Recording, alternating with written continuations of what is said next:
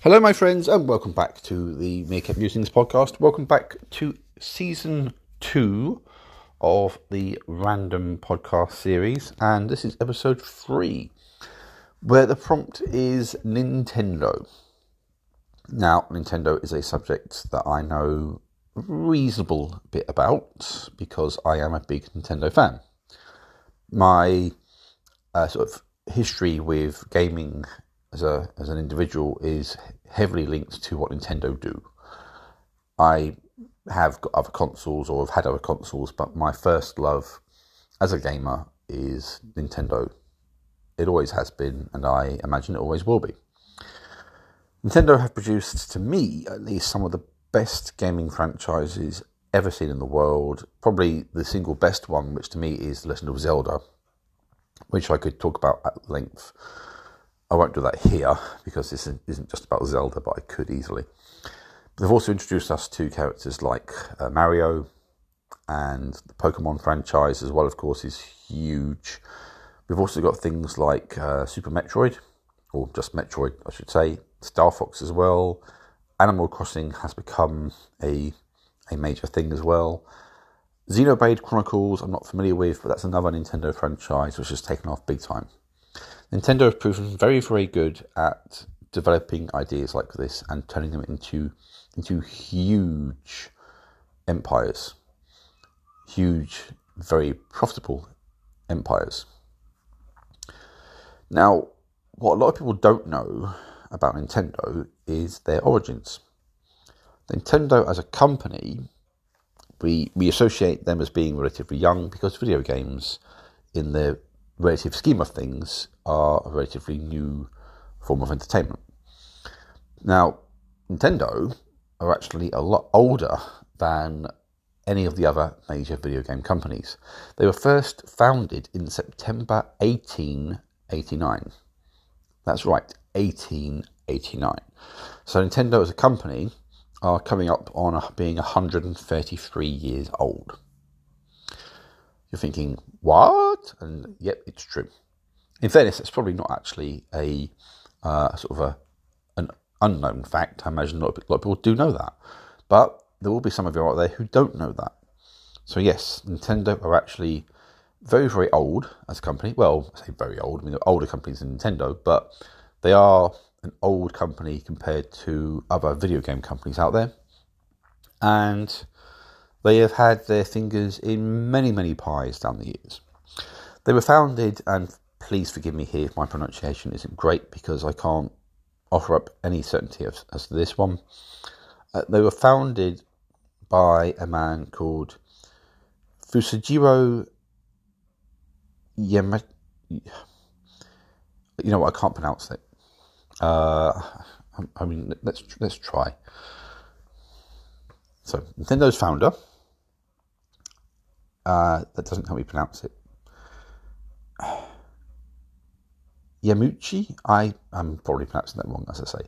But anyway, this gentleman founded Nintendo many, many years ago. And they started out life, obviously not making video games, because video games didn't exist back in 1889. Or, for that matter, television didn't exist either. So, good luck with any sort of games like that. Nintendo started out making playing cards. They were making a form of traditional Japanese playing card, and they effectively were a tolerated form of card because Japan had actually banned gambling, or most forms of gambling, a few years beforehand. So this was a means of kind of filling a bit of a gap in the market, as it were, and trying to do so in a sort of reasonable fashion. Although they did introduce Western-style cards back in 1902 as well. Well, they were originally put on the market back then, but they had problems with wars between Japan and other countries, and Nintendo had to be resilient, as it were.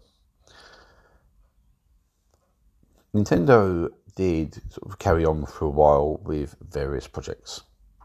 In fact, Nintendo had done various different things over the years.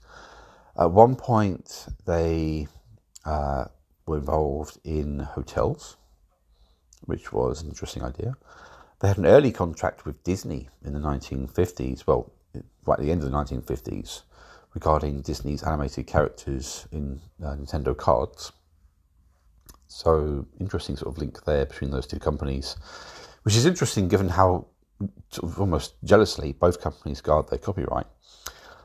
And yeah, Nintendo, because the card situation was changing, and by the 1960s it wasn't so interesting anymore to a lot of the Japanese public, Nintendo began to diversify. And there were some interesting and largely unsuccessful aims from the business. They looked at, among other things, instant rice, a chain of love hotels, make of that what you will, and a taxi service. And these didn't really prove to be particularly successful.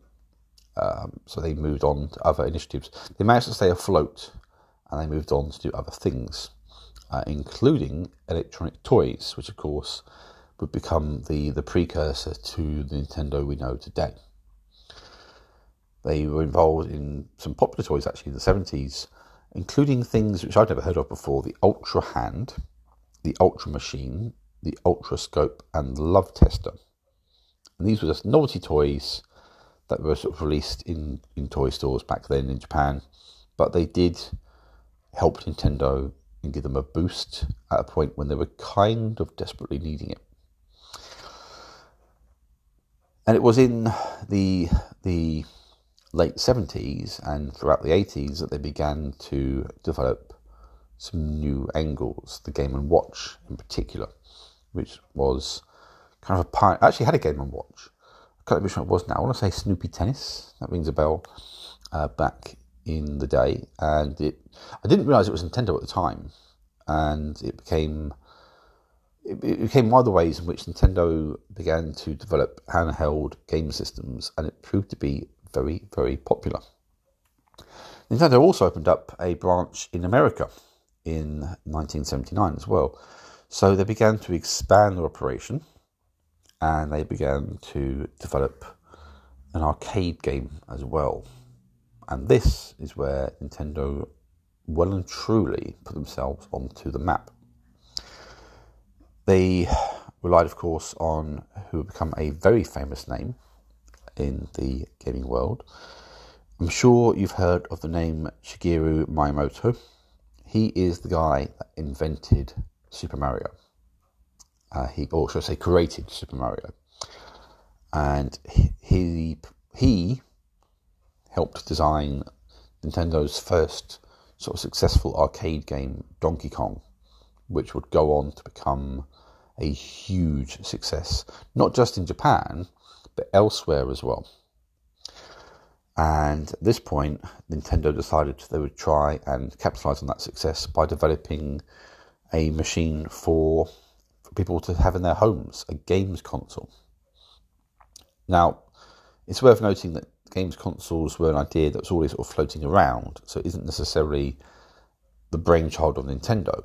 But Nintendo developed what would go on to be one of the most successful consoles of all time, the Nintendo Entertainment System, also known as the Family Computer or Famicom in Japan, would give us games like Donkey Kong, among others, and of course, ultimately, Super Mario as well, and Zelda. It would pioneer these franchises, and it would go on to become not only a huge hit in Japan, but it would go on to be a massive hit all around the world. And that's really where, this was like sort of mid-80s, and this is where Nintendo really sort of took off. This is where we reach the history that most people sort of know of Nintendo. From that point forward, the rest is history, as it were. The NES was a huge success, but Nintendo, who were aware, of course, of the rapidly evolving technology, and also aware that they had rivals who were not standing still, began to push to develop new consoles, new technology. They developed the Game Boy as a handheld option, which greatly expanded upon the original sort of Game & Watch devices. They developed the Super Nintendo Entertainment System, which has been one of the most successful consoles ever. They also developed a relationship in the early 90s, no less, with Sony. Or perhaps to be more precise, they tried to develop a relationship with Sony. And this was an idea for an attachment and a device that would basically see Super Nintendo run CDs. That idea fell through. Nintendo and Sony, their relationship basically sort of fell apart. And this led Sony, of course, down the path of the PlayStation. They took inspiration from this idea, and Nintendo would forge ahead with other ideas, as we sort of well know. And then in the mid-90s, after a very successful run for the Super Nintendo, Nintendo released the Nintendo 64, which again was a very successful console, featuring some of the best games of all time, certainly in the views of many, such as Legend of Zelda Ocarina of Time, GoldenEye, which was a great game. I loved GoldenEye. I mean, graphically these days, of course, it looks very, very dated, but it was a lot of fun back then, especially multiplayer. That was insane. It was great fun. And they also had other things as well. They released something called the Virtual Boy, which actually was a bit of a disaster. But Nintendo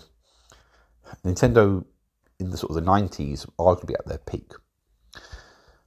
But as we know, when you hit your peak, the only way from there is down.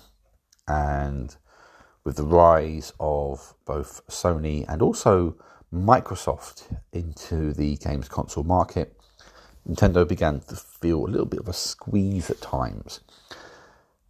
Sega, Nintendo's biggest rivals, historically speaking, actually abandoned the console market altogether due to the push from their rivals. But Nintendo have soldiered on. They released other consoles, the Game Boy Advance, which was okay, the GameCube, which was, I think, a good console, but it didn't prove to be as successful as it should have done.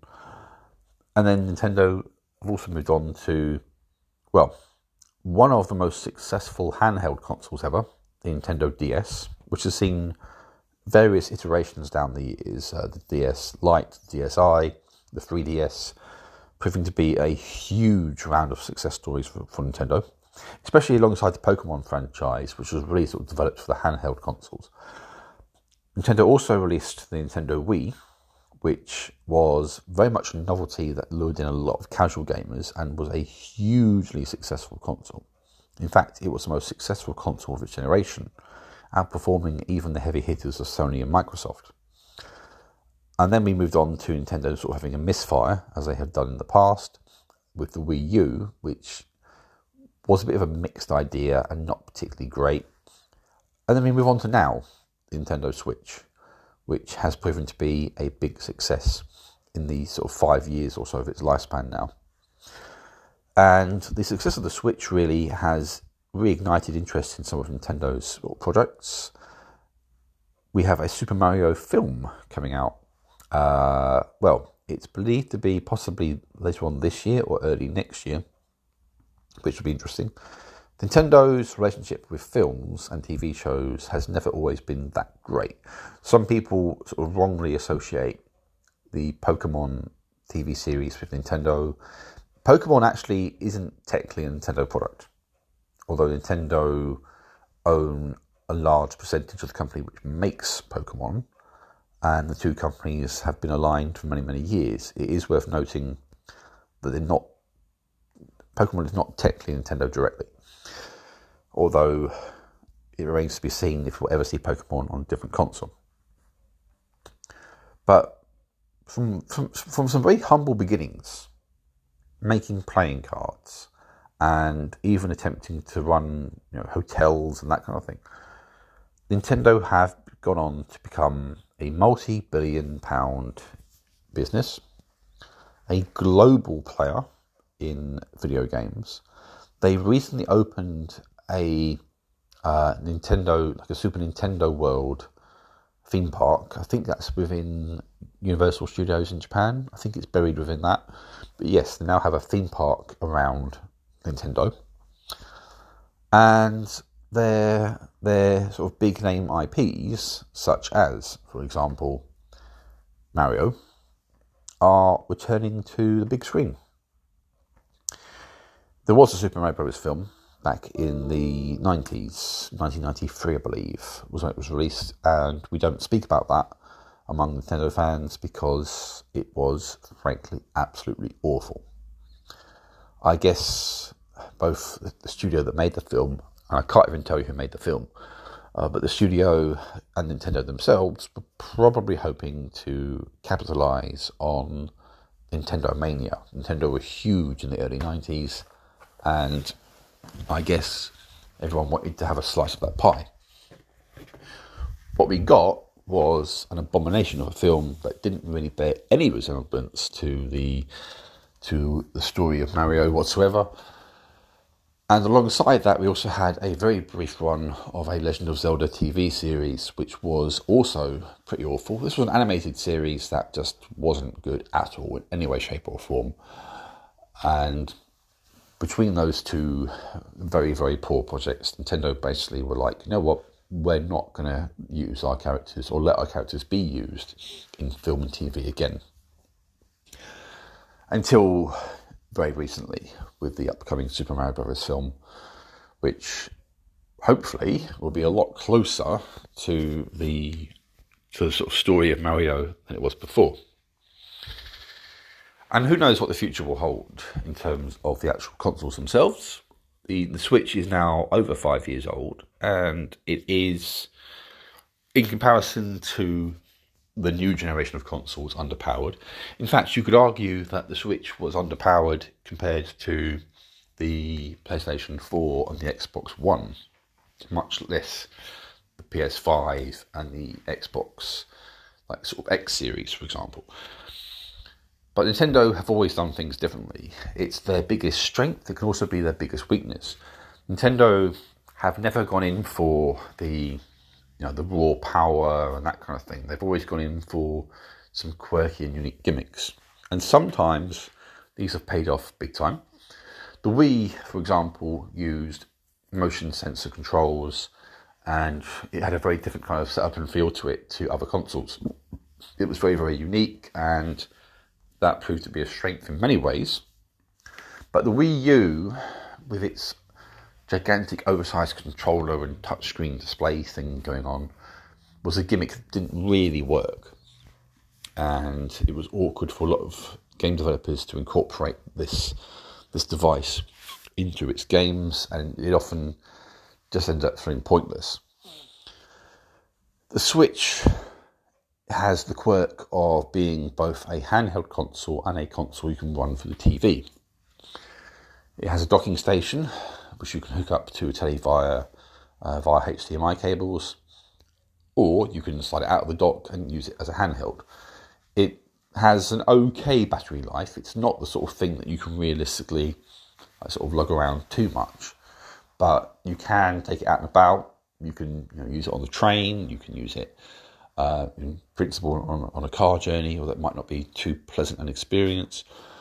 You can use it on a plane, although you would need to at some point charge it, because about 3 hours, if it's being constantly used, is what you can expect from the battery life of the Switch. And on a long flight, you're going to run out of juice probably sort of even before you reach halfway. So it has this unique gimmick, and I must admit it is quite convenient sometimes. If you want to use the Switch and someone else wants to play, wants to use the TV, well, easy enough. Just slide it out the dock. You don't have to do anything apart from take it out of the dock, so you don't have to worry about interrupting what you're doing, as it were. Take it out of the dock. The game usually pauses. Just unpause it, carry on playing, and then if the TV becomes available again, just slide it back in. Same thing. So it's very, very seamless as well. Some things are arguably easier when it's in TV mode, but the screen is decent enough. Nintendo actually upgraded the Switch, was it earlier this year? No, it was last year, with a version which had a slightly bigger, better screen, which was disappointing in some ways because there'd been a rumour about a Switch Pro that would be a major upgrade in terms of performance and power, and instead we got a slightly better screen. And that could be argued that was a Nintendo misfire.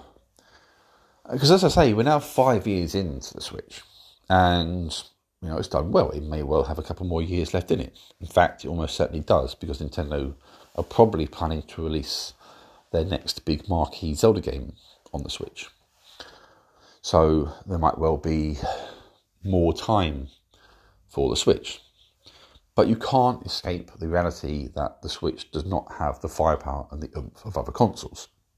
As I say, that's not Nintendo's thing, and that is to their credit in so many ways. The Switch is a much more affordable console than many other consoles out there. It's almost half the price of the PS5.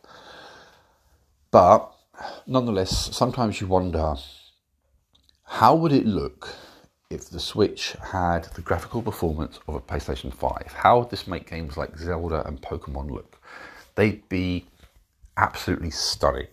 The Legend of Zelda Breath of the Wild on the Switch is already a gorgeous game.